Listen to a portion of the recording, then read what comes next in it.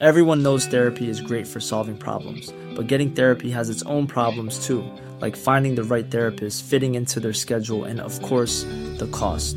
Well, BetterHelp can solve those problems. It's totally online and built around your schedule. It's surprisingly affordable too.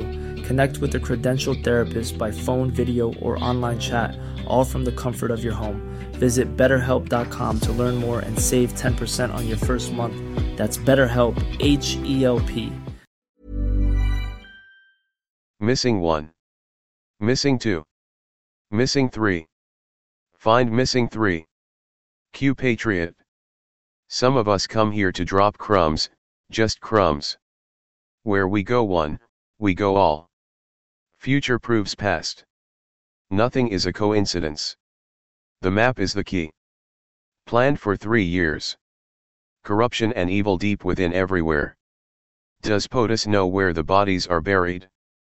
Does POTUS have the goods on most bad actors? Was Trump asked to run for president? Why? By who?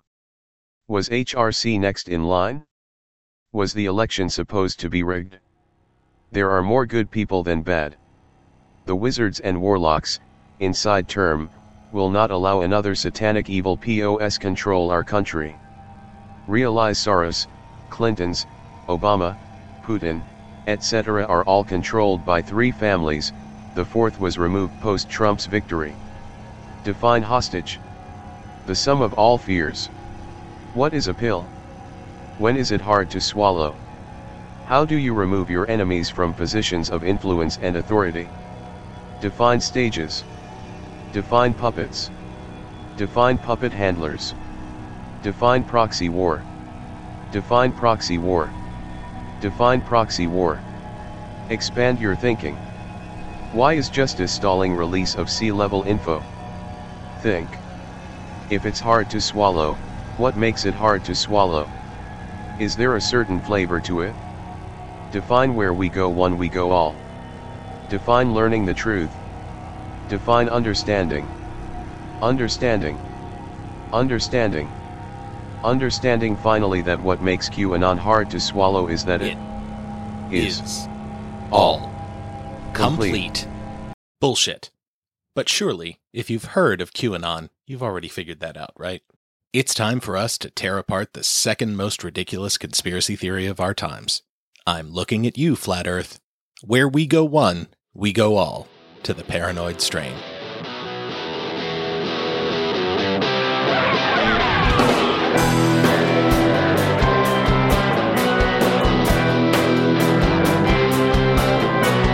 Paranoid strain. It messes with your brain. Paranoid strain. Now who's insane?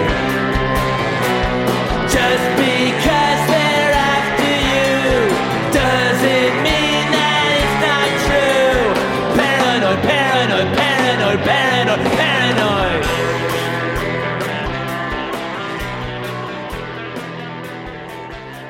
Welcome to what we're calling a quick hit edition of the Paranoid Strain. Paranoid Strain, quick hit. Hey! Calm down there, guy. Sorry, we're still working out the kinks. Anyway, this show aims to be your source for information about the conspiracy theories your UPS driver, your wrestling coach, and especially your weed dealer are obsessed with. Every other month, we drop into the podcast feed to share a bit of sanity, in the hopes that it will bolster your psyche's immune system, defending you from the conspiracy-addled nonsense that passes for daily life at this point. I am your host, Fearful Jesuit, the product of a secret government experiment that sought to produce the world's least sexy pseudonym. Now, I know what at least some of you are thinking. Specifically, you may have expected to be listening to the second of our 9/11 series, which we promised you last time. I know, I owe you guys. And we have that crazy episode ready to go next month. But by popular demand, meaning that a couple of listeners wrote in asking us to comment on the topic, our journalist friends told us that we needed to strike while this particular iron was hot, and we kind of felt that we were needlessly benching ourselves in the middle of a sort of conspiracy Super Bowl. We have decided to do a little experiment, creating a short-ish episode on the raging QAnon phenomenon while it's still hopefully making headlines. Normally, we produce complete episodes 4 months before they're aired to ensure that, in the event that real life gets in the way, we can continue feeding our listeners with that sweet, sweet content stream. But this time, we're doing the whole thing, research through final production and episode posting, over just a few weeks. If this works, and y'all like it, we may make this format a regular part of our rotation. It would mean sometimes trading episode length, and therefore thoroughness, for more timely, shorter, ripped from the headlines shows. We already have ideas for other quick hits. For example, the recent implosion of Alex Jones's not quite criminal empire has us feeling like we could probably dance on InfoWars' grave a little more. Jones has been so fucking crazy for so fucking long that there was plenty we had to leave out of this episode. So, after you give this one a listen, I'd really appreciate it if you'd give us some feedback on this new approach. Understand, we have no plans to ditch our standard, ever-lengthening deep dive show format. We have Flat Earth already in the can and are midway through production on our Assassinations series. But if you would be willing to have fewer of those long-form shows per year in exchange for sprinkling in a few of these time-sensitive shows, accompanied, as always, by your recommended dosage of Stupidland nonsense, we'll shift our production accordingly. For our new listeners, we first apologize for that bit of inside baseball, and we welcome you to the party. Help yourself to the refreshments. Unfortunately, I see that we wore the same dress. Awkward. Don't worry about it. I'm sure this sort of thing happens all the time. Once you've listened to this latest show, I invite you to go back through the archives where you'll learn the answers to pressing questions like, what was Henry Ford's and Adolf Hitler's mutual favorite book? What does it mean when someone tries to redeem his straw man? Why didn't they recover a bunch of plane parts from the Pentagon on 9/11? What was the John Birch Society all about? And why, oh why, did Wesley Snipes go to jail? You'll also find a growing number of audio pastiches from our sister podcast, Stupidland, who now produce periodic commentaries on the subjects of our recent episodes. Think of them as a deeply deranged palate cleanser. You can find us on all of the social media platforms. Just look for the terrified eye peeking out of the blinds, as well as on our snazzy website, and you can reach us at theparanoidstrain, one word, on Gmail. Please do contact us, drop us a voicemail question or comment for inclusion in the show, etc., etc. With no further ado then, let's tear into QAnon.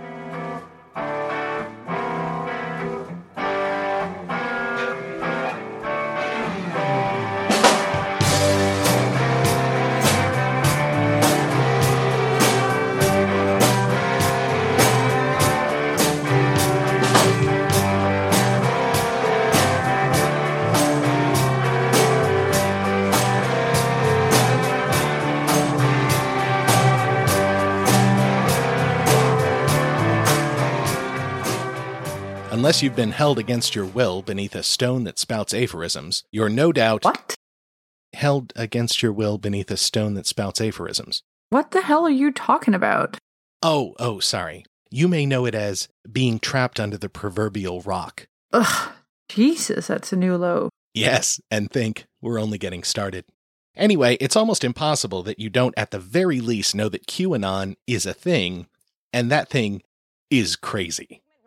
Brought to you this morning by the letter Q, as in the letter on the T-shirts of Trump supporters in Tampa, the letter on signs like the one you're looking at saying, "We are Q." So what is Q? You should instead be asking, who is Q?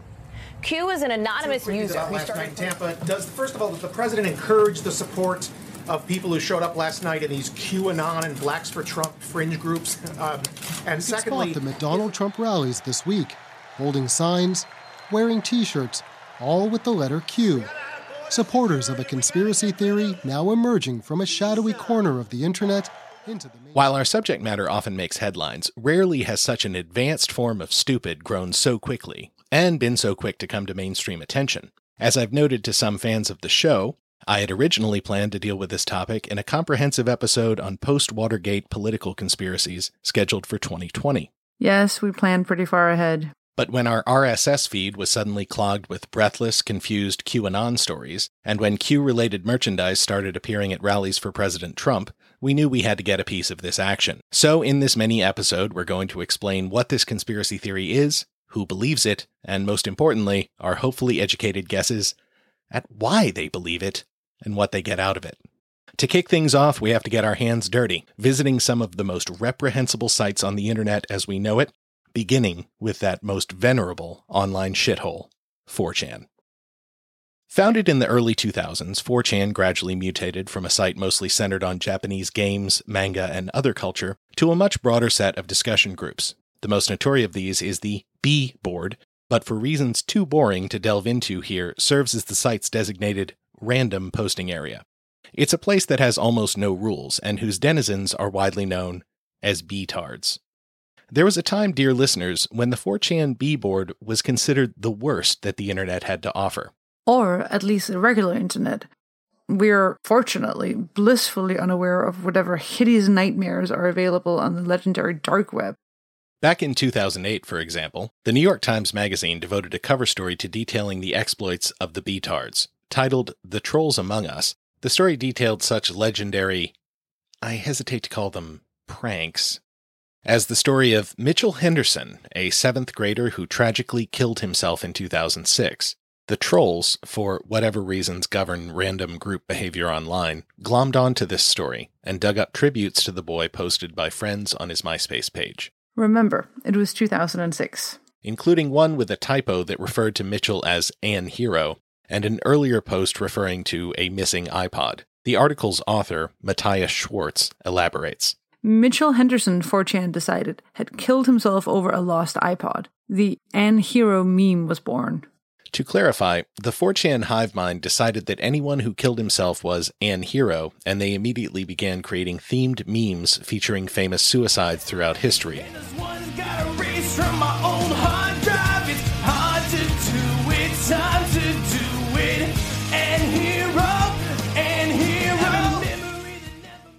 Including, of course, poor Mitchell. Mitchell Henderson, I've had an iPod.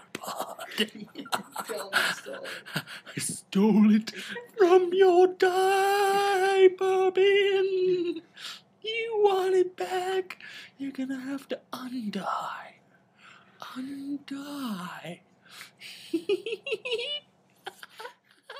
Within hours, the anonymous multitudes were wrapping the tragedy of Mitchell's death in absurdity. Somebody hacked Henderson's MySpace page and gave him the face of a zombie. Somebody placed an iPod on Henderson's grave, took a picture, and posted it to /B. Henderson's face was appended to dancing iPods, spinning iPods, hardcore porn scenes. The phone began ringing at Mitchell's parents' home. It sounded like kids, remembers Mitchell's father. They'd say, "Hi, this is Mitchell. I'm at the cemetery. Hi, I've got Mitchell's iPod." He sighed. It really got to my wife. The calls continued for a year and a half. Yeah, so 4chan was already a place that tolerated a level of irresponsibility and callousness that leaves normal people incredulous, which is why it was the perfect place for a poster calling him or herself, but let's face it, most likely himself, Q, or at times Q Clearance Patriot or QAnon. To begin, in late 2017, posting cryptic, mysterious, often bizarre messages on the /Paul board, which stands for politically incorrect, but is essentially the 4chan politics discussion forum. Some of the most rapid, enthusiastic supporters of President Trump came to view these Q drops as a series of messages from a highly placed government agent. That is, one with a Q-level security clearance, which is a real thing. We checked. It's the equivalent of top secret clearance from the Department of Defense, but for the Department of Energy. Which sounds lame until you remember the DOE is in charge of all US nukes. Yes, one with high security clearance, whose posts detail the imminent disruption of a globe-spanning plot that has been committing heinous crimes and manipulating all of our lives from behind the scenes for years. Yep, sounds exactly like every other conspiracy theory. So what makes this one different? You're right, this is garden variety nonsense of the kind we see all the time on this show. But there are a few things that make the QAnon phenomenon unique. The first is its incredibly quick ascendance to the top of the conspiracy theory charts, as it were. In our experience, very few theories have become so astonishingly widespread and influential among the mouth breathers in such a short period of time. Q's first post is dated October 28th of 2017. So in less than a year, it's gone from the fringiest of fringe concepts to a conspiracy so popular its adherents appear en masse in public, decked out in Q regalia and waving signs denoting their fealty to their mysterious soothsayer at political rallies. The second is how it seems to have grabbed the attention of the mainstream press suddenly, in a way that most stories like this don't. Oh, of course we've seen appropriately condescending coverage of the flat earther phenomenon, which again we'll be getting to very soon. But it's rare to see one of our stories get headlines across most major print and online publications nearly simultaneously. And the third is simply this. QAnon has managed to do all of this based on a series of assertions and predictions, not one of which has ever been demonstrably proved to be true. You're saying these Q believers adhere to this random internet stranger spouting weird nonsense, and none of that nonsense has even accidentally turned out to say something true? I mean, even those idiot psychics that tabloids trot out every year to make their annual predictions for the coming months accidentally get something close to right on occasion. Yeah, it seems weird that Q could be this inaccurate, but perhaps, as we'll discuss later, that's actually part of the appeal. Anyway, the story we told above was a quick gloss. Let's look a little more deeply at some of the elements of the Q phenomenon. It's worth pointing out that the thread in which QAnon initially posted... Again, we're going with his because we are willing to give odds that the individual or group behind something this obsessive and stupid identifies as he. We know we could be wrong, but given how seldom this kind of conspiracy nonsense originates with women, we're willing to bet we're not. Come at us, bro. In which QAnon initially posted his nonsense was titled The Calm Before the Storm, a reference to a cryptic pronouncement President Trump made in October of 2017. Specifically, he held a dinner with military leaders and their wives, before which they held a photo op, and Trump, seemingly out of nowhere, said, "You guys know." Hold on, I feel like you should do the voice. Excuse me? Come on, Trump's voice. This job gets worse and worse. You guys know what this represents? Maybe it's the calm before the storm. Could be the calm before the storm. Which brings us to a point that we probably have to make. As we stated way back in our very first episode, the Paranoid Strain is not a political show. We do not discriminate among parties or ideologies when it comes to our skepticism about conspiracy theories. However... Yeah, while we're an equal opportunity conspiracy theory debunker, we do take notice when the leader of any party or faction seems to embrace conspiracist thinking and use it to motivate, stir up, or otherwise rile his followers. Which inexorably brings us to the subject of the current POTUS. While all presidents have their flaws, Donald Trump has been surprisingly willing to embrace a unique combination of credulousness for politically convenient, unsupported conspiracy theories, and the use of social media as a vector for spreading and amplifying those theories. We will further note the seemingly incontrovertible fact that, prior to his successful presidential run, Trump's most recent signature political issue was his support and promotion of the ridiculous birther conspiracy, which stated that Obama was not born in Hawaii, where he was in fact born, but rather in Kenya, and that some sort of 50-year cabal of ne'er-do-wells had worked to cover this up just in case he would get the chance to become an illegitimate president of the U.S. someday. In just a few short weeks, Donald Trump's stance on where President Obama was born has, well, evolved. From this... The reason I have a little doubt, just a little, it's because he grew up and nobody knew him. To this... I want him to show his birth certificate. To this... I'm saying it's a real possibility, much greater than I thought 2 or 3 weeks ago. Then he has pulled one of the great cons in the history of politics. Now, setting aside the obvious racist overtones of this allegation... which, again, are obvious and really gross. It is unquestionably a pure D, grade A, totally unsupported conspiracy theory, so therefore the 45th president would naturally fall under this show's self-defined rubric. And unfortunately, that's not the only evidence-free conspiracy theory he has latched onto. He has endorsed a list that includes his suggestion that political opponents' family members were somehow involved in the assassination of JFK. Ted Cruz erupts after Donald Trump links Cruz's father to none other than JFK assassin Lee Harvey Oswald. His father was with Lee Harvey Oswald prior to Oswald's being, shot. I mean, the whole thing is ridiculous. What is this, right prior to his being shot? And nobody even brings it up. I mean, they don't even talk about that. That was reported. Suggesting Justice Scalia's death by natural causes might be suspicious. Anti-vaxxer bullshit. Well before his election, during a Republican debate, candidate Trump linked vaccines with autism. Just the other day, 2 years old, 2.5 years old, a beautiful child, went to have the vaccine and came back and a week later got a tremendous fever, got very, very sick, now is autistic. The Vince Foster suicide conspiracy. The untrue story that many Muslims in New Jersey were cheering on 9/11. During a speech recently, I said that I saw in parts of New Jersey, Jersey City, but parts of New Jersey, I saw people getting together and in fairly large numbers celebrating as the World Trade Center was coming down, killing thousands of people, thousands and thousands of people. People are still dying over what happened to the World declaring that the previous administration had tapped his phones illegally, arguing baselessly that nearly non-existent voter fraud contributed to his opponent's popular vote victory in 2016. Does the president believe that millions voted illegally in this election? And what evidence do you have of widespread voter fraud in this election, if that's the case? The president does believe that. He has stated that before. I think he stated his concerns of voter fraud and people voting illegally during the campaign.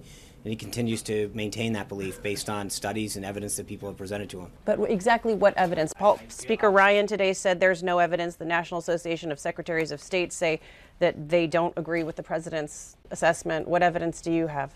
As I said, I think the president has believed that for a while based on studies and information he has. This is, we feel comfortable saying, a far from comprehensive list. So while we do not endorse the idea that the political right in America owns the conspiracy space, we will confidently assert that the current leader of America's center-right party is an influential conspiracy theorist, and with regard to those aspects of his personality and presidency, he's definitely fair game for being put through the skeptical ringer. Caveats done then, we're not blaming QAnon on the president, but we are saying he's responsible for setting an example for his enthusiasts that embraces evidence-free nonsense, making them uniquely susceptible to believing what QAnon is peddling. However, none of this absolves his followers from responsibility for believing something so absolutely wackadoo. Digression thus ended, we return to our story in progress, with Q's early posts on 4chan in late October of last year. Eventually, the QAnon poster migrated to the still more lawless 8chan forum, alleging that the 4chan thread had been compromised. So what has this Q person been saying? Well, it's questions mostly. Pointed yet pointless questions. The kind you heard a computer voice intone in the show's cold open. That was 90% directly quoted Q drops. He also occasionally posts more lucidly about things transpiring in the real world, though inevitably adds nonsense context so followers can understand what it really means in the mirror image Q world. To pick a fairly recent day at random, here are the Q posts for June 24th, 2018, and one fan's intense discussion of them. Later, and we got a nice fresh set of Q drops. Very interesting stuff here. Why does POTUS continually refer to the server? Personally, I think he's taunting them, but he's trying to get it out, and you obviously notice that nobody in the mainstream is picking it up except for Fox. You know, you have Tucker Carlson, Hannity, and Ingram. POTUS does not speculate. And you guys remember an older Q post that says, has POTUS ever said anything that didn't turn out to be factually correct? Future proves past. Who has it all? Oh, there we go. I was reading ahead, I guess. Topics stated in past. Future, big meaning. Repeats important. Think Twitter. Those awake see. Those asleep blind. Fake news, and in the kill box, prop arm of D/DS. So the propaganda arm of the Democrats and deep state is failing. Big time. Panic. Silence is golden. Q. Now, I also think that, why does POTUS repeat? But I believe that's why he's doing it, for the new eyes, the new subscribers, or the people that are new into looking into Q and what Q is about and what Q is doing. Because we do know it is going a lot more mainstream lately. So much that they are continuing to try to debunk it and make it look like us crazy kids, you know, those crazy 9/11 people, they just don't get it. To synopsize, the incoherence, or when coherent, the banality, of Q's pronouncements demonstrate clearly that nothing of substance is going on here, except insofar as imaginative Q/Trump followers have imbued this horseshit via impressive mental gymnastics with world-shattering importance. Still, it kind of makes one long for the inscrutable pronouncements of self-proclaimed prophets and mystics of other periods. Like when the ancient Athenians sought the ear of the oracle at Delphi regarding their chances in a pending war against the Persian Empire, they didn't get any who has the server or define this, define that bullshit. No, they got some terrifying, mysterious pronouncements from on high, goddammit. Now your statues are standing in pouring sweat. They shiver with dread. The black blood drips from the highest rooftops. They have seen the necessity of evil. Get out! Get out of my sanctum and drown your spirits in woe. Now that's a fucking prophecy. And the oracle isn't alone. I mean, when the book of Revelation gets going, look out. I saw a woman sit upon a scarlet-colored beast, full of names of blasphemy, having 7 heads and 10 horns. And upon her forehead was a name written, Mystery, Babylon the Great, the mother of harlots and abominations of the earth.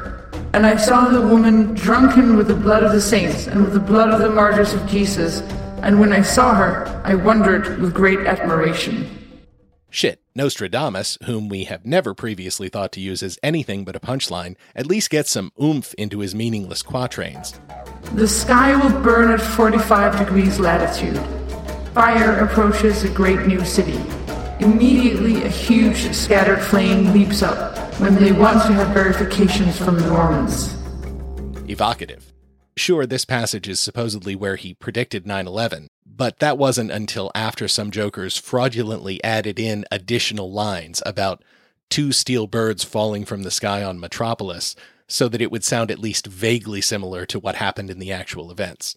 But regardless, if you're looking to bend nonsense until it breaks and then peer through the broken shards to try to find something you can pretend is a prophecy about things transpiring in the current day, there are much better prophetic sages out there than QAnon, and each of them has exactly the same 0% batting average. Of course, none of this has kept discussion and analysis of QAnon from rocketing to the top of the list of topics that crazy people make virtually impenetrable YouTube videos about. Well. But all of a sudden, QAnon, is the talk of the deep state mockingbird media. What took you so long? And I wonder, why now? Who is Q? What is Q? We're so past that it's not even funny. Let him like the cat chasing the little laser pen or the flashlight. Go ahead and figure that one out. I humbly believe that as of late in particular, there are a number of definite writing styles indicating multiple Qs.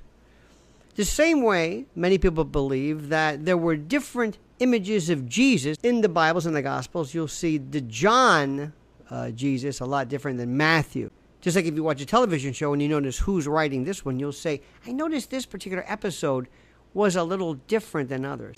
You can feel a kind of a different, perhaps, piquancy or directness. Well, that's Q. Some are far more prosaic and expository in application. Others are almost hard to decipher, understand. They're glyphs, they're Morse code, little thing. So I don't know. So who is Q?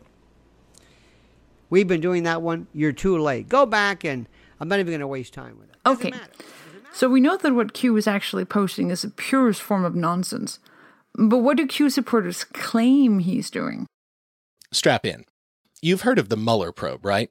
As of this recording, it's still an ongoing investigation, which in reality is designed to analyze evidence of potentially inappropriate contacts between Russian intelligence services and Donald Trump's election campaign. Right. Only that's not what Mueller is doing, according to Q. Not at all. Some of Q's wildest conspiracy theories, Democrats and Hollywood celebrities are operating a child sex ring.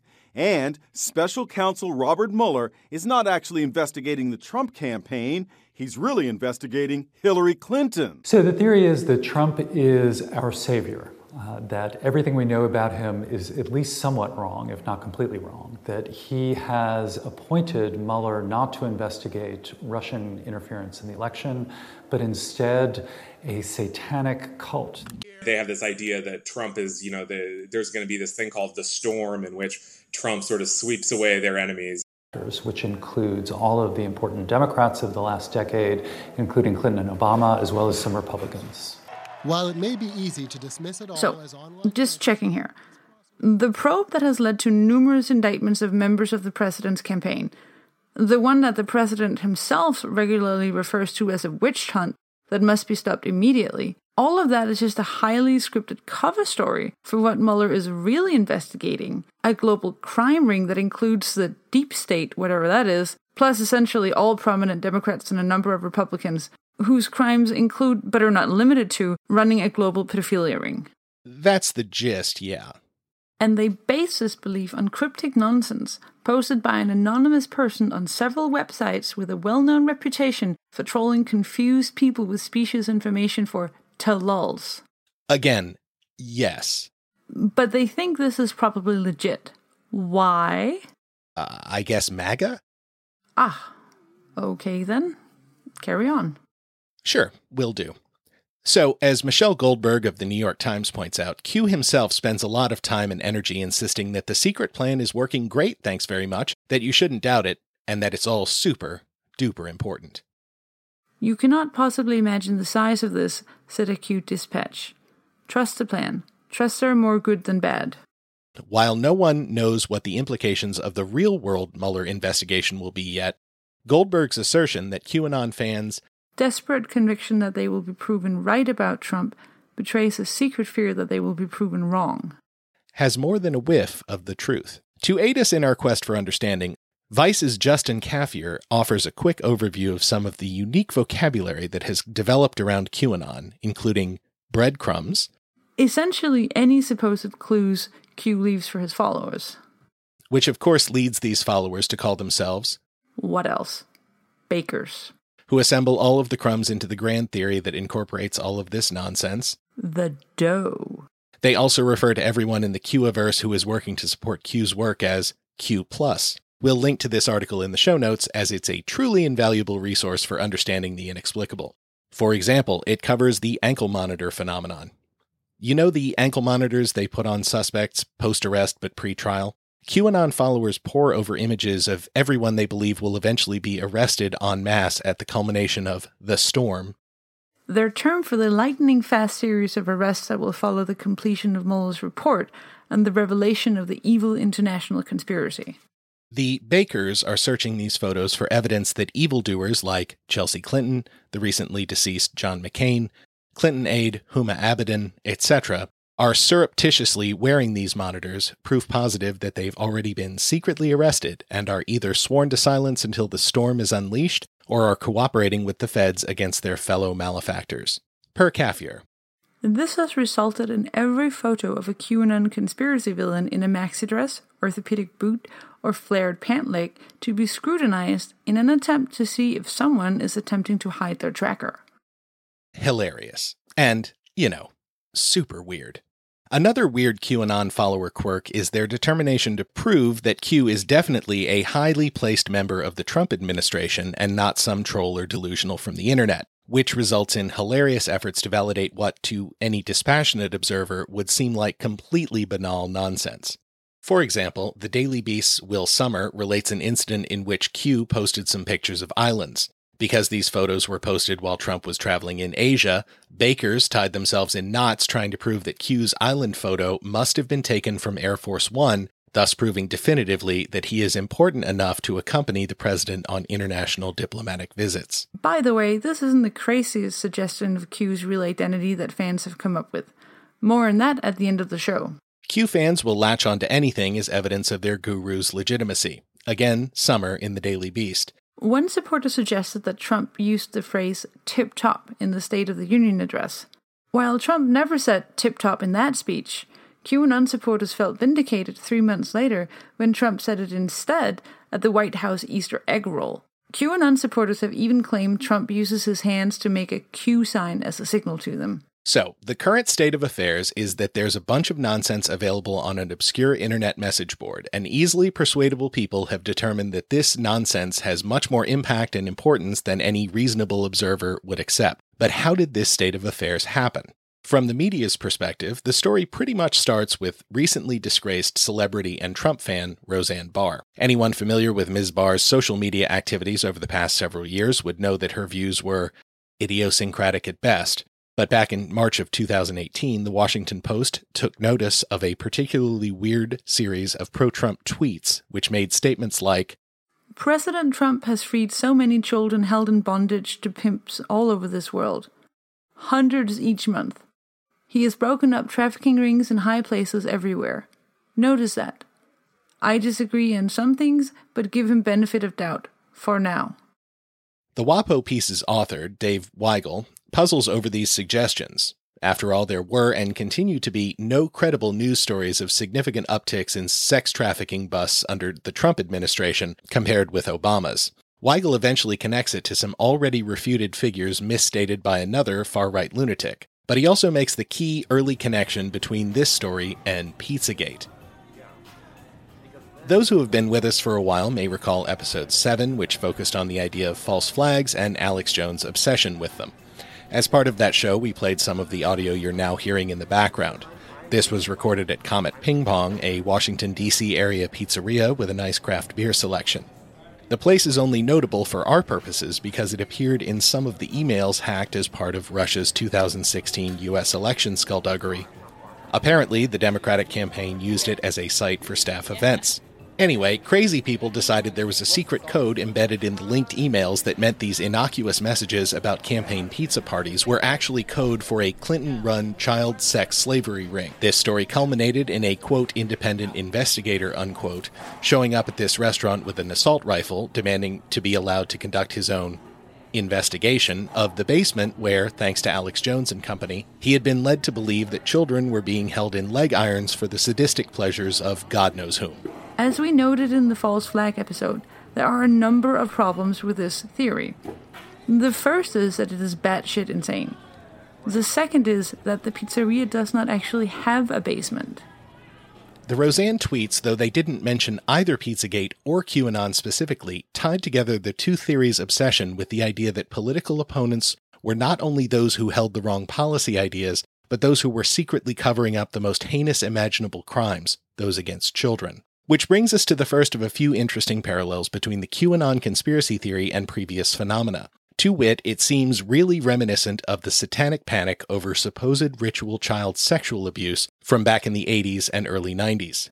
Because we are so very, very old. We can actually remember when this shit went down. There were many vectors of the contagion, among them fear of Dungeons & Dragons turning kids into demon-possessed suicidal lunatics, as chronicled in the thankfully forgotten early Tom Hanks film Mazes and Monsters. Caught up in a deadly game of fantasy. I am the maze controller. Until they take it too far. I propose we play Mazes and Monsters in a real setting. It won't be a fantasy. Too bad for one of them, because now there's no turning back. This is only a game. I know, I killed somebody. Mazes and Monsters. Which, strangely, is not the only mention that Mr. Hanks will receive this episode. But the biggest headlines went to the story of the McMartin preschool, where well-intentioned but apparently clueless child psychologists managed to convince a number of very young children and their parents that the owners of the school were not only molesting the little ones, but engaging in ritual animal sacrifices and other unspeakable crimes. The story was headline fodder of the purest kind and unavoidable throughout the arrest, trial, and convictions of two owners of the school. These convictions were eventually partially reversed, but in hindsight it appears that many, or perhaps nearly all of the allegations were dreamed up by the kids as the result of psychologists' leading questions.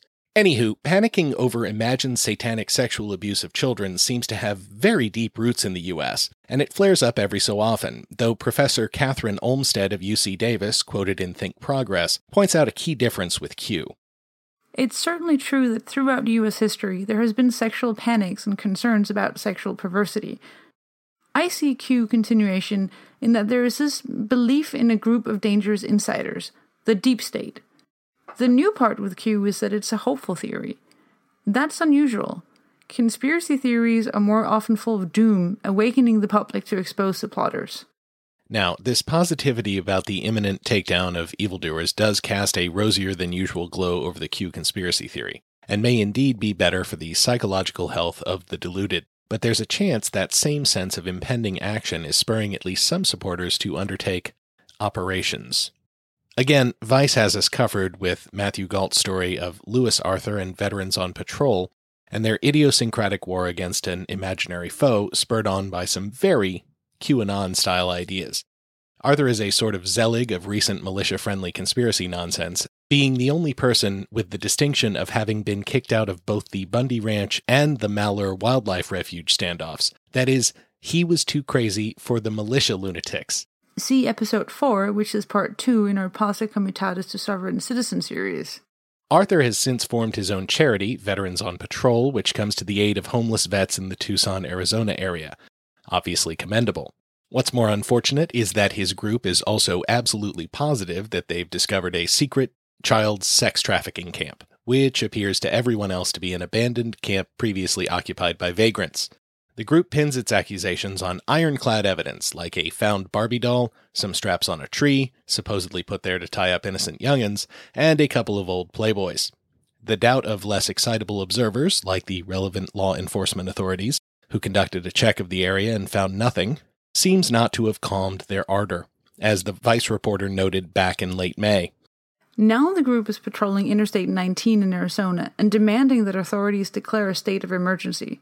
Conspiracy theories on the internet have pointed to the VOP operation and the discovery of the camp as proof of the QAnon conspiracy theory. And while Vice points out that Arthur and co. were generating crazy quite well on their own without the need for any QAnon assist, Arthur nonetheless thanks the Q+ community, his conspiracy fellow travelers, in one of his videos exhorting followers to take action against imaginary pederasts. But it's been exposed of where they're smuggling these children from. We have a pretty good idea of how they're doing it, and we have a very massive human trafficking corridor, and we suspect it's being used not only just for children, but also to smuggle ISIS, also to smuggle dope and money back. I have over 400 messages on my phone I haven't even got a chance to look at. I'm getting most of the important information. I want to thank QAnon, HN. I want to thank you guys for getting that request in, because that is Look, huge. We don't want to make it sound like sexual exploitation of children is anything other than a real and horrendous problem. Clearly, it's a goddamn nightmare, one of the vilest crimes imaginable. What we're objecting to is a mindset that encourages armed groups to get it into their heads that the cops are ignoring their clear evidence of these crimes, mostly because that evidence is imaginary.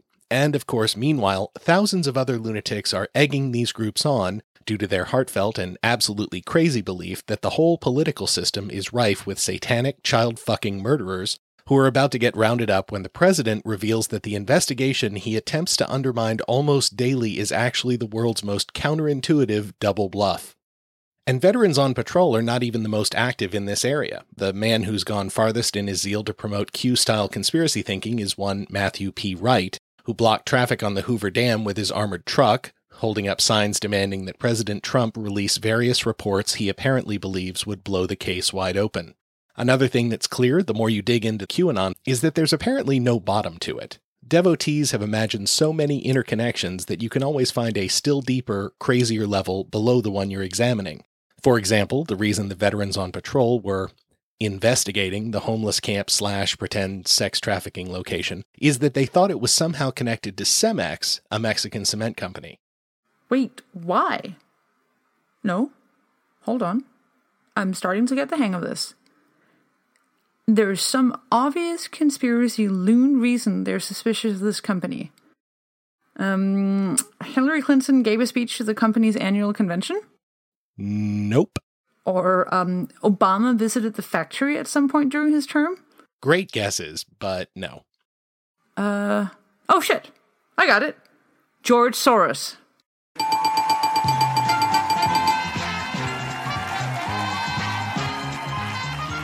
Wow, Dana, I'm impressed with the guess. But what have we done to you? Yes, you hit the nail on the head. George Soros, a Hungarian-born left-leaning billionaire who for some people is a convenient stand-in for the very concept of evil, though it's never quite clear why that is so, is an investor in Cemex. So obviously this fact alone helps to explain why some land owned by the company is ipso facto a suspected child sex trafficking site. But that doesn't really explain how Tom Hanks and Steven Spielberg are involved. Legendary director Steven Spielberg. Yes. And America's most beloved pretend dad, Tom Hanks. Yes. Are somehow implicated in the minds of QAnon followers in an international child sex ring that also involves Hillary Clinton, Barack Obama, the late Senator McCain, a significant percentage of everyone who works at the highest levels of the Department of Defense, Justice, Energy, and God knows what else, a Mexican cement company, and Hungarian billionaire George Soros. Now you're getting it. No, I'm not even going to talk about Spielberg, who, by the way, Steven Spielberg is a pedophile. Yep. Oh, I'm not going to talk about Tom Hanks either, who is also a pedophile. Tom Hanks, folks, is a pedophile. I'm sorry if this is kind of bursting your bubble. All this information is new. But so we're going to start with the pizza. Now, any one of these things that we're going to talk about doesn't prove anything, and even everything I'm showing you today doesn't prove anything. We're looking for patterns. These people are bold in their approach and how they do these things. Now, this is Tom Hanks with a boy who could be 18 but could be not, snapped in a pizza parlor in 2012. And there's the pizza theme again. We see the dark rim glasses. So you've got pizza references throughout. Here he's playing ping pong. Well, it's really racquetball, but it might as well be ping pong in front of a pizza parlor. In another scene, they're celebrating birthday at a pizza joint. Pizza, pizza, pizza. Now, I can understand one pizza reference in a film, but to keep repeating it over and over again and drilling it in, they're sending a message because pizza means children. This is what it means to these sick people. So big deal. And he's also Pizza's confirmed other long-standing rumors that I don't even know about, such as Steven Spielberg, the famous director. This one shocked me. Steven Spielberg is a pedophile. He actually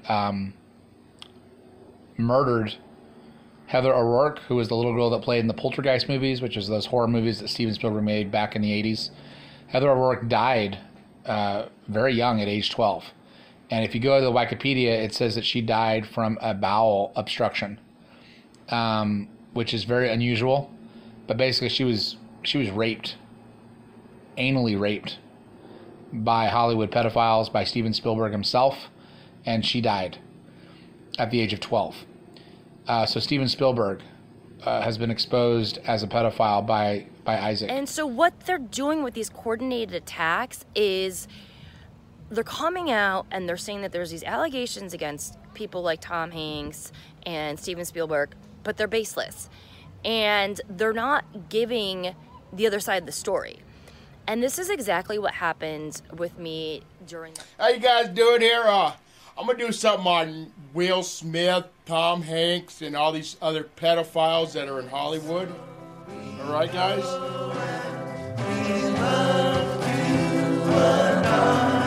I got the feeling. Yeah, I got the feeling that it's the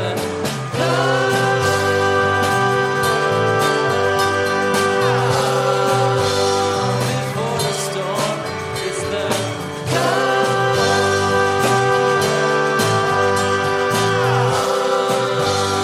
before the storm. 'Cause where we go on is where we go on. So, how has this nonsense, which even some of the most credulous and horrible denizens of the fever swamps of the right wing, i.e. Alex Jones, have recognized as bullshit, gotten so popular? Well, in addition to Roseanne's support, which we mentioned earlier, many other crazies with significant online followings have been boosting the signal from Q true believers. This includes Jerome Corsi, one of the foremost conspiracy nutjobs of our current moment, who published a thoughtful, balanced, incisive report on Alex Jones's InfoWars site, obviously before Jones did an about face on the whole Q theory, detailing Q's revelations under the all-caps headline, Treason! QAnon exposes Obama/Hillary 16-year coup d'etat plan. Yay for responsible journalism. An Operation Rescue higher-up named Cheryl Sullinger also appears to have bought the Q line entirely, breathlessly reporting on Q's mentions of Planned Parenthood, or PP in QAnon code. And how the storm... Remember, that's the good guy, Trump-Mueller's secret patriotic pro-American conspiracy that's about to eliminate the bad international kitty-diddling conspiracy root and branch. May also be preparing to destroy this ancient enemy of the pro-life movement, finally prosecuting the organization for what Sullinger wrongly asserts is Planned Parenthood's habit of selling the parts of aborted babies for a profit on the open market. Again, not an accurate description of the group's tissue research policy, but we're not getting into the weeds on that one. The main point is, she thinks, much like other QAnon fans, that she can wrest meaning out of the oracular pronouncements of Q, and she uses her prominence in a cultural subgroup, here pro-life activists, to popularize both her interpretations and the broader QAnon phenomenon itself.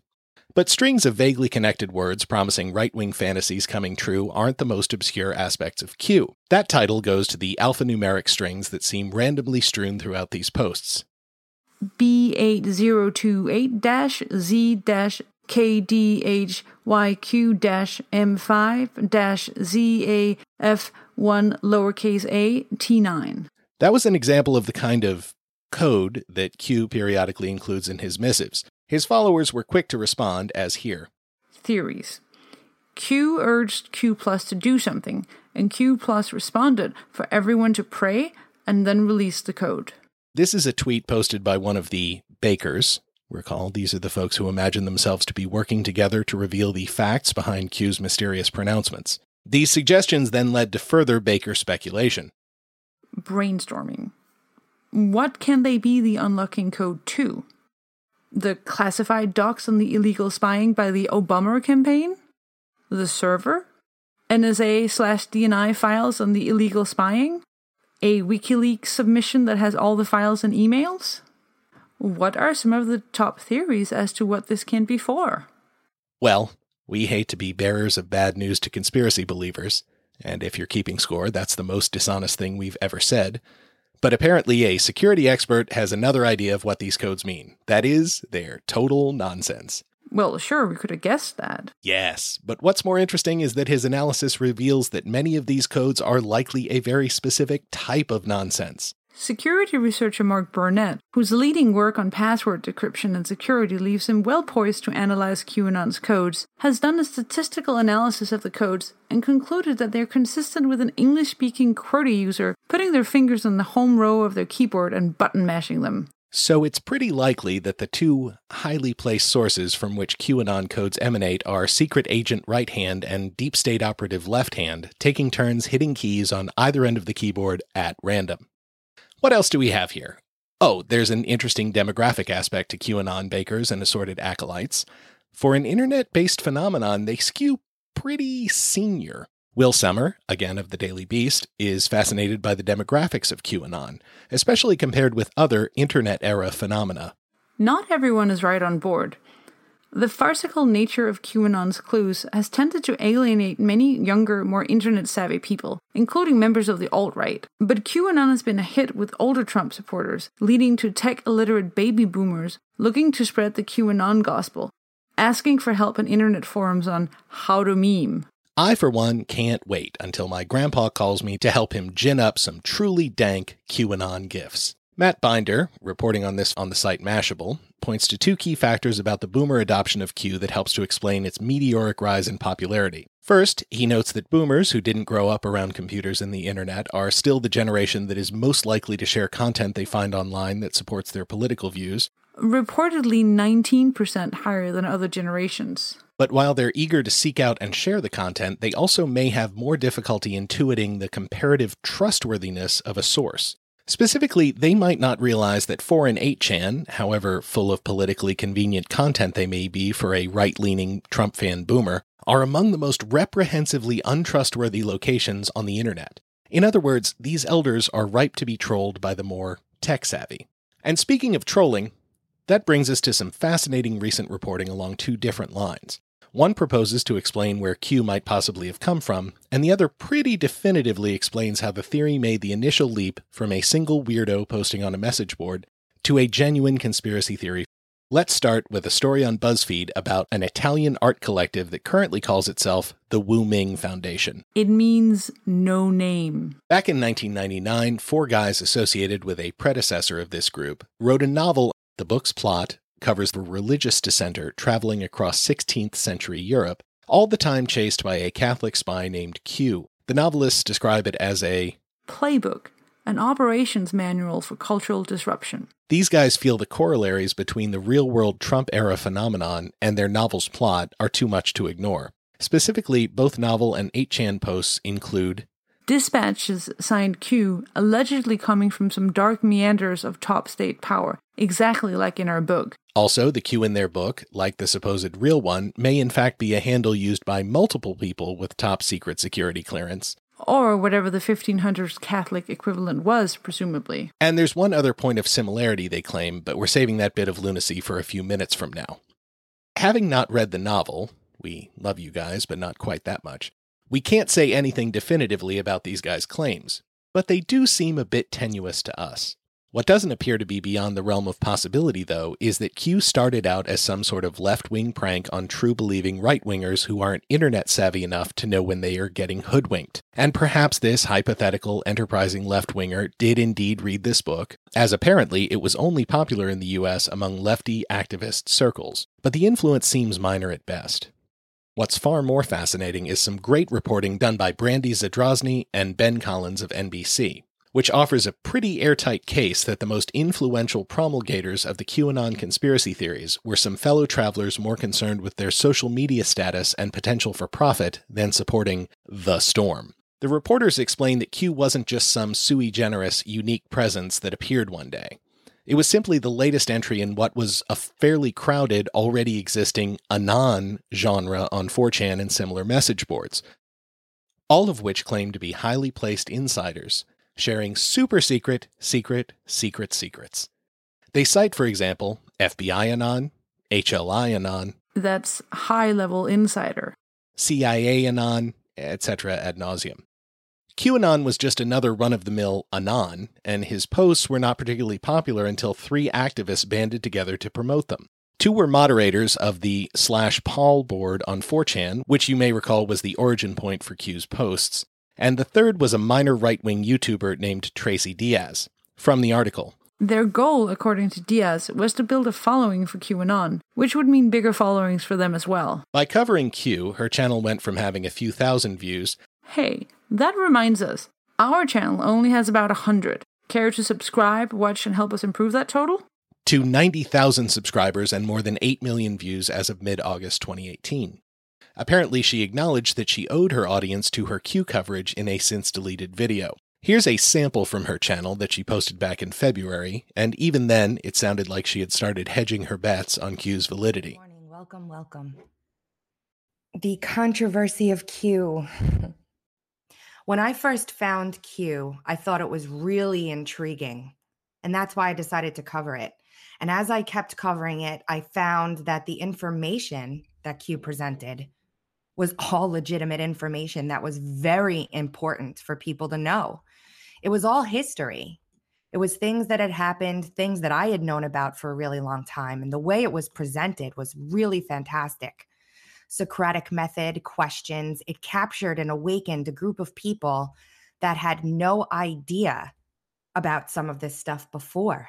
So there are a lot of people focusing on whether Q is legit, whose side he's on, what he's doing, what they're doing, what their goal is. And there have been red flags for me, to be honest. There have been things that Q has presented that I haven't agreed with. I encourage everybody to make their own decisions and critically think about all information that's provided. And that's what I've done. And people ask, oh, well, so-and-so says that Q is not legit, and so-and-so says that Q is. And it doesn't really matter. It doesn't matter. If the information continues to be good information. Anyway, these 3 were the ones who had the bright idea to move the locus of conversation about Q's pronouncements from the Wild West of 4 and 8chan to the slightly less wild environs of Reddit. Our intrepid reporters note that Diaz and the aforementioned 4chan mods, screen names Baruch the Scribe and Pamphlet Anon, were listed as the original posters and moderators on CBTS_stream on Reddit. That's Calm Before the Storm, naturally. Or Calm Before the Storm. Reddit, a much more popular site than the Chans, exposed Q to far more viewers, and a subsequent move to Facebook engaged still more conspiracy-minded followers. And as anyone can tell you, Facebook is the place where old, cranky people go to find and repost dubious news items that fit their pre-existing political preferences, which in turn led to Q's boomer-skewing demographics. Throughout these various moves, the original 3 Q popularizers leveraged the phenomenon they had created to increase their own Q rating, if you will. You knew he was going to do it, didn't you? Pamphlet Anon, for example, whose real name, as uncovered by Zadrozny and Collins, is Coleman Rogers, worked with his wife to create Patriot Soapbox, which is basically just a 24-hour YouTube livestream of a QAnon chat group on the Discord app. The Rogers, like Diaz, accept donations from their followers. So, Trump and QAnon supporters have started getting a little suspicious about what they perceived as these original 3 Q evangelists profiting off the movement. But our reporters found some even weirder stuff, which might reveal more about Q's identity than Rogers intended. One archived livestream appears to show Rogers logging into the 8chan account of Q. The Patriot Soapbox feed quickly cuts out after the logging attempt. Sorry, leg cramp, Rogers say before the feed reappears seconds later. The plot thickens. In another livestream video, Rogers begins to analyze a supposed Q post on his livestream program, when his co-host points out that the post in question doesn't actually appear on Q's feed and was authored anonymously. Rogers' explanation, that Q must have forgotten to sign in before posting, was criticized as extremely unlikely by people familiar with the message boards, as it would require knowledge of the posting to pick it out among hundreds of other anonymous ones. You know, it does seem a tad suspicious that someone who appears accidentally to have logged into Q's own account also somehow picked out a supposedly Q-written post that was put up under an unsigned account. Suspicions have grown among Trump supporters. Our reporters note that the biggest pro-Trump Reddit, r/the Donald, has set up an auto-delete feature for any post containing Q-related information. So apparently even those conspiracy theory-addled environs still have limits to the bullshit participants will believe. Whether Rogers is in fact Q or not seems largely moot at this point, since the phenomenon appears for the moment to be self-sustaining among believers. Based on the life cycles of other conspiracy theories we've seen, like 9/11 truthers, definitive debunking won't do much to calm the ardor of followers. It'll have to run its natural course, however long that takes. Probably until something even crazier comes along, terrifying as that idea is. Trump fans on Reddit aren't the only loud, obnoxious internet denizens with a bone to pick with Q, of course. After all, this is not the first major phenomenon with Anon in the title. Oh no. Are we going to talk about the dipshits and the Guy Fawkes masks? You know it! Anonymous, here we're referring to the loosely affiliated internet group that made such a ruckus a few years ago, with spokespeople appearing in videos with their voices distorted and always wearing the aforementioned masks. Either referencing the excellent Alan Moore graphic novel V for Vendetta from the 80s, or the mediocre Wachowski-penned film adaptation of 2006. Anonymous shares a lot of features with QAnon.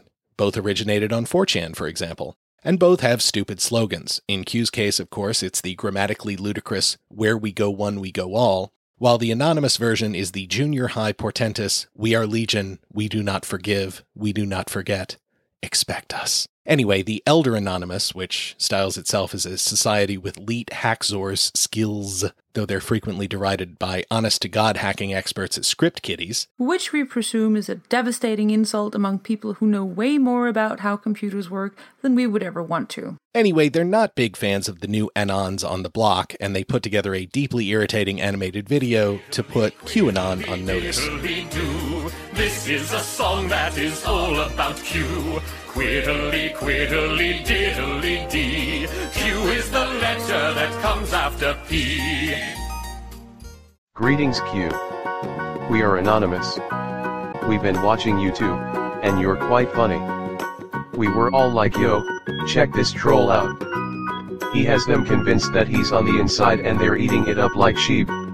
Someone is gonna get hurt, so we have to put our foot down and start some shit with you all, okay?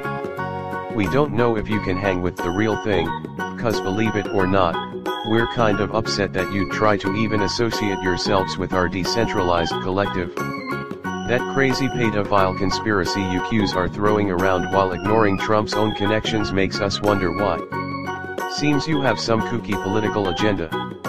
We don't like brainless political agendas, hell we don't even like political agendas at all, so get your asses ready for a thrashing of butthurt. You got all these foolish people all riled up with no proof, no leaks. We have plans. We will not sit idly by while you take advantage of the misinformed and poorly educated.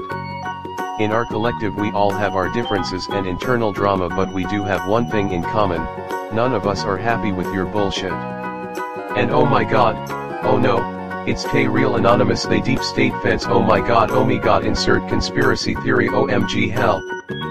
We gonna wreck you. We are anonymous. We are legion. We do not forgive. We do not forget. We're sure you know we're coming, how could you not? Now it's time to quit. To quit means We honestly have no idea which group of delusionals to root for here. So I know this has been a super digressive episode, even by our very lenient standards, but we can't resist one other tidbit about that QAnon slogan, where we go one, we go all. It's not some original formulation designed for brave patriots. Rather, it turns out it's a line from a completely forgotten 1996 Jeff Bridges Ridley Scott movie called White Squall. They thought they had survived the greatest challenge of their lives. We had come through every kind of seas imaginable. Except a white squall. But it was only... White squalls are a phenomenon of the imagination. The calm. What happened to my ship was not imagined. Before the storm. Largo Entertainment presents a film about loyalty. Where we go one, we go all. Discovery. But we're a crew. That's what this whole thing is about. We have two observations. First, it's too bad Blockbuster went under, because we're nearly sure that if some enterprising reporter could dig up the names of the 5 people maximum who rented this film in the past 20 years, we'd have a pretty solid shortlist for determining the real-life identity of QAnon. And second, when you think about it, given the demographics of people who believe in this shit, White Squall is a pretty good description. Maybe White Squeal would be even better. Okay, we're rounding third base in our QAnon coverage, and as you would probably expect, we've saved the truly bizarre stuff for the end. First, we'll cover a book we found thanks to our Amazon Kindle Unlimited membership. Hey Jeff Bezos, if you're looking for a testimonial, naming this subscription as the single best resource for podcasters needing quick, affordable access to the collective ravings of lunatics, hit us up. And then we'll finish things up with a comparison between Q and another mysterious source of concealed wisdom, which, as near as we can tell, no one has yet observed. Future proofs past, nothing is coincidence. The map is the key to where the bodies are buried. Who has the server? 8 pop control. MS-13 and veterans on patrol. It is all complete, just trust the plan. Bad actors fear exposure of their Red Cross piggy banks. Follow the breadcrumbs by Baker Patriots to the pizza party children and their... First, let's dive into the literary tour de force that is the novel Q the Awakening by Raina Ganji. The plot is centered around one of the most amazing Q sub-theories, which we have thus far deliberately avoided mentioning. That is, many Q devotees believe that the real person behind the QAnon posts is none other than JFK Jr.? I know! Now, there may be a few objections to this. John John's a well-known Democrat, the scion of one of the most legendary Democratic dynasties in American history. He's never shown any tendency toward conspiracy thinking. He doesn't have a job that would have given him the top-level DOE clearance that Q claims. And there's one other thing I'm forgetting. What? What was that one other thing? He's been dead for about 20 years? Oh yeah, that little detail. As you may expect, none of the above facts have in any way deterred Q believers from their assertions, which brings us to the plot of this here book. It presents a version of JFK Jr., who turns out not only to be alive, but also coincidentally to have all of the same opinions you'd expect a doctrinaire conspiracy theory believing right-wing Republican novelist to have. Shocking. Oh, one more thing. This self-published tome is purportedly narrated by a real-world figure who's never technically named in the novel, but given how unbelievably ham-fisted the writing is, we're pretty sure you won't have any trouble figuring it out. And no, we're not going to make Dana do her amazing impression again. The first-person account begins with our narrator, 14 years older than John, who gets to know the young man through mutual connections in their shared hometown, New York City. It turns out that John is a big believer in the conspiracy theories surrounding his father's death. He's also a surprisingly big fan of Reagan, but distrusts his vice president, the evil George H.W. Bush. He was the CIA director who oversaw my father's murder. His pro-Republican philosophizing is so convincing, in fact, that it leads our narrator to change his party affiliation, becoming a Republican, which leads to some very subtle foreshadowing. Reagan convinced me Democrats were no longer Democrat. When I told John, he was disappointed, but he also felt the same way. I can't change.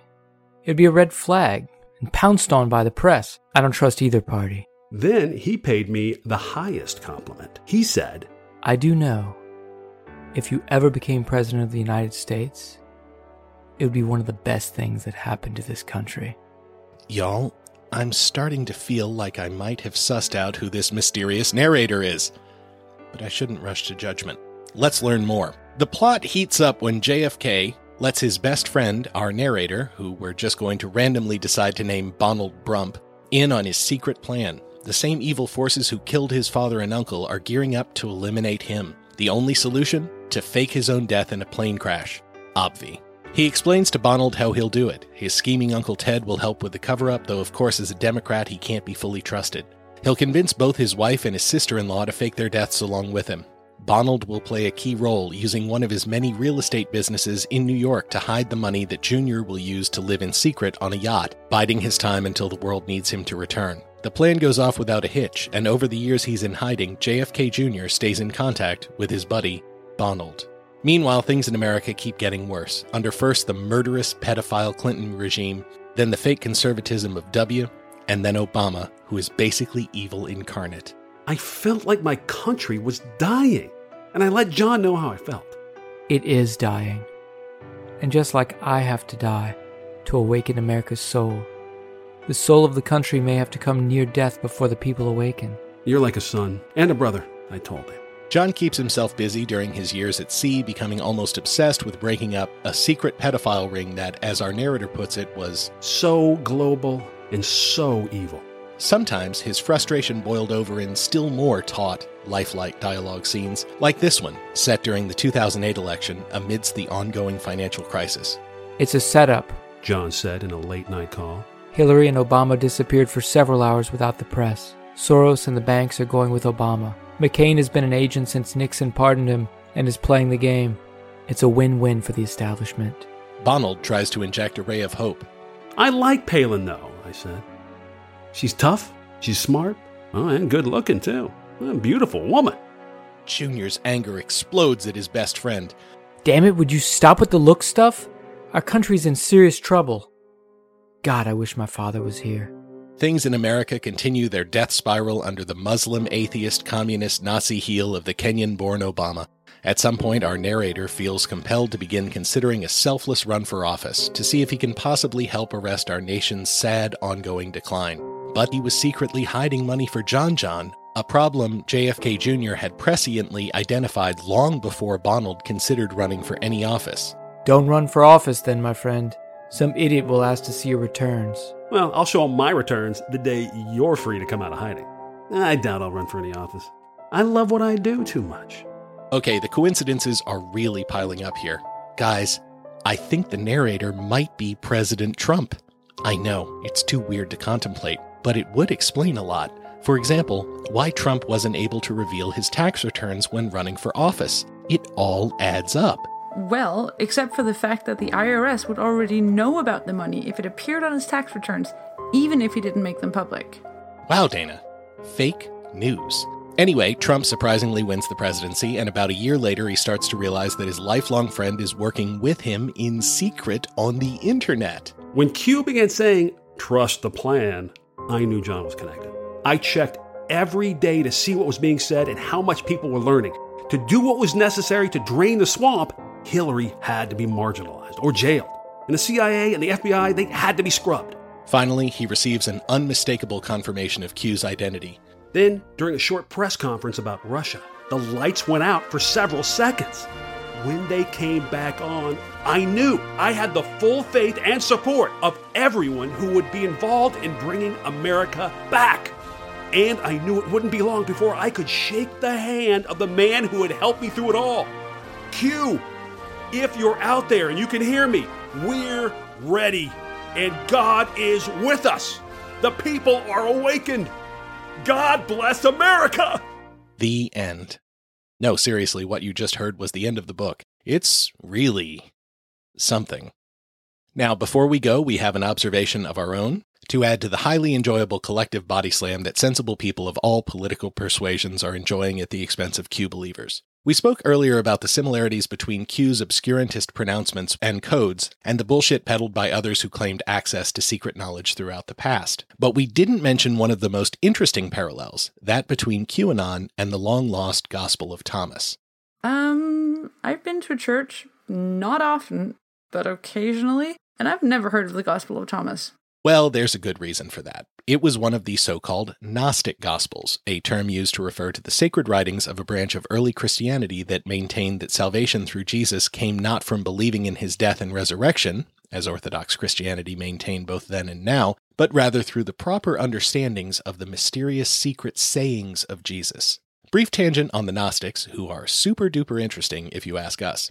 They believed that the God who created the world was not in fact the ultimate good God, but rather a lesser evil deity. This, they believed, was the God of the Jewish scriptures and the Christian Old Testament. He is cruel, capricious, wrathful, and has a tendency to drown the whole world when he gets mad. The Gnostics believed the true, ultimate, completely unknowable God resided in a totally different realm, and that human beings originated in this much better realm before being trapped by the bad guy God in our physical bodies in this evil world. Fortunately, good guy God was looking out for us and sent a divine being in the form of Jesus to let those who were smart and spiritually advanced enough in on the secrets that would allow anyone who fully understood his words to escape the physical world altogether and retake our place in the ultimate reality, leaving the physical earth and bad guy God behind. If you want to learn more, we strongly recommend the book Lost Christianities by the inimitable Dr. Bart Ehrman, who is just an amazing scholar and writer. It's also worth noting that this whole eschatology informed the mental breakdown and ensuing creative resurgence of the legendary sci-fi author Philip K. Dick, who will get his own quick hit show someday. Wow, that was a lot of obscure theology to drop on us there, Fearful. I'm assuming there is a payoff. Well, I sure as shit hope so. The Gospel of Thomas, which was likely written by someone who adhered to this Gnostic way of thinking back in the 2nd century, and which was only discovered in 1945 as part of the Nag Hammadi trove of ancient heretical Christian texts. Finding it at all was lucky, since the Orthodox thinkers whose idea won out went to considerable trouble to destroy all copies of their theological opponents' sacred books, lest future Christians hear about and adopt their supposedly bad ideas. This gospel isn't like the ones you find in the Bible, which each offer narratives of Jesus' life, teachings, execution, and resurrection. This one consists exclusively of sayings that the author attributed to Jesus. And while a number of them will be familiar to Christians from other gospels, some are real head-scratchers. For example, Jesus said, "Blessed is the lion that is eaten by a human and then becomes human. But how awful for the human who is eaten by a lion, and the lion becomes human." What? Or for that matter, they asked him, "Then we'll enter ultimate reality as little children?" "When you make the two into one," Jesus told them, "and make the inner like the outer, and the outer like the inner, and the upper like the lower, and so make the male and the female a single one, so that the male won't be male, nor the female female. When you make eyes in the place of an eye, a hand in the place of a hand, a foot in the place of a foot, and an image in the place of an image, then you'll enter ultimate reality." What the fuck are you talking about? Look for the living one while you're still alive. If you die and then try to look for him, you won't be able to. Or, and after this we really have to stop ourselves, "When will you appear to us?" his disciples asked. "When will we see you?" "When you strip naked without being ashamed," Jesus said. and throw your clothes on the ground and stomp on them as little children would. Then you will see the Son of the Living One and won't be afraid. So, weird, right? In its own way, though, QAnon is similarly obscure.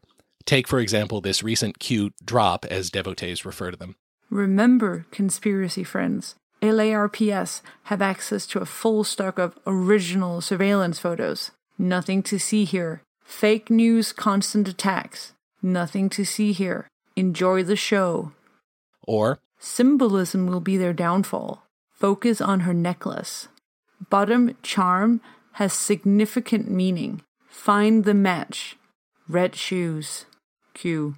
Or, autists present? No connection? Logical thinking. Regarding VIP access. Subject. Threat to POTUS thwarted? Rally. USSS threat. IDEN. Greater than sign. Action taken. Comms dark. Message sent. 5:5? Now, to be fair to Q, because we feel compelled to be for some reason, we're taking these quotes out of context. The one about the charms and the red shoes refers to a photo of Gloria Vanderbilt reading to her then-young sons, including QAnon target Anderson Cooper, on a bed. Which is super meaningful, you guys! But even with that context, the Q drop only makes sense if the reader does a great deal of supposed research, communicating with like-minded bakers, and then comes up with a plausible imagined scenario where the Q drop could make sense. In other words, it only works if you restructure both Q's post and your perception of reality to make it fit, which is eerily similar to the approach to religious devotion urged by the Gnostic Christians. True enlightenment only comes to those who figure out the secret hidden meanings of the sayings the Gospel of Thomas attributes to Jesus. In this way, they prove their worthiness to see the true ultimate reality. So to wrap up, the evidence we explored earlier means QAnon may boil down to a simple grift.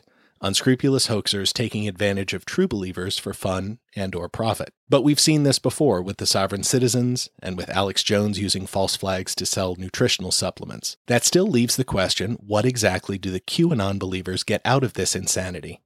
The Gospel of Thomas leads me to think, plenty. At the cost of buying into a tenuous and highly suspect view of reality, they are rewarded with a feeling that they are the ultimate insiders. Not only aware of secrets that no one on the outside can access, but in fact helping to create the meaning those secrets contain. QAnon bakers are simply the latest group to give their devotion to a strange new creed because it makes them feel powerful, knowledgeable, and important. And so, they and their compatriots reimagine the world as a unique sort of paranoid strain. This has been The Paranoid Strain. Quick hit! Follow us on Twitter at Paranoid Strain, email us at theparanoidstrain@gmail.com, and visit on the web at theparanoidstrain.com. As always, we're grateful for the musical stylings of Daniel Arizona and the Paranoid Strain Orchestra, and indebted to the dulcet Northern European interjections of Ms. Dana Unicorn. A special thank you goes out to the Chads of Stupidland for their clutch reading of a completely insane novel. Final mixing assistance comes from Big Mucho, who also put together our super duper website, and Willem UFO makes the pretty pictures. I'm Fearful Jesuit. Thanks for listening. Next episode, which comes out next month, not 2 months from now, we'll finally finish up our unexpectedly delayed two-parter on 9/11, featuring, as I have long promised, the craziest book we've ever read. In the meantime, remember, the world is chaotic, but it's not out to get you. Or at least, not you specifically.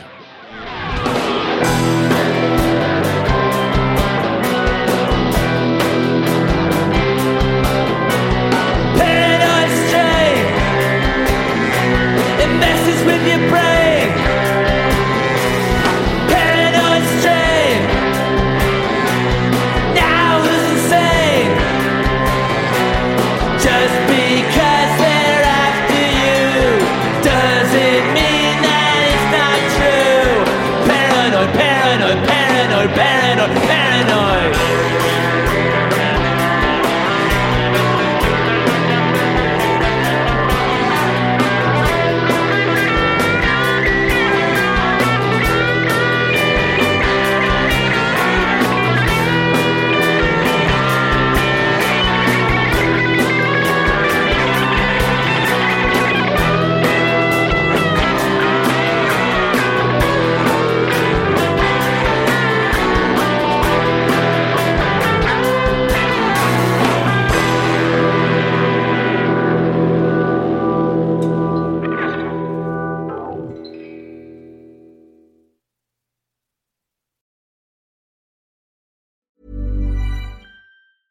Planning for your next trip?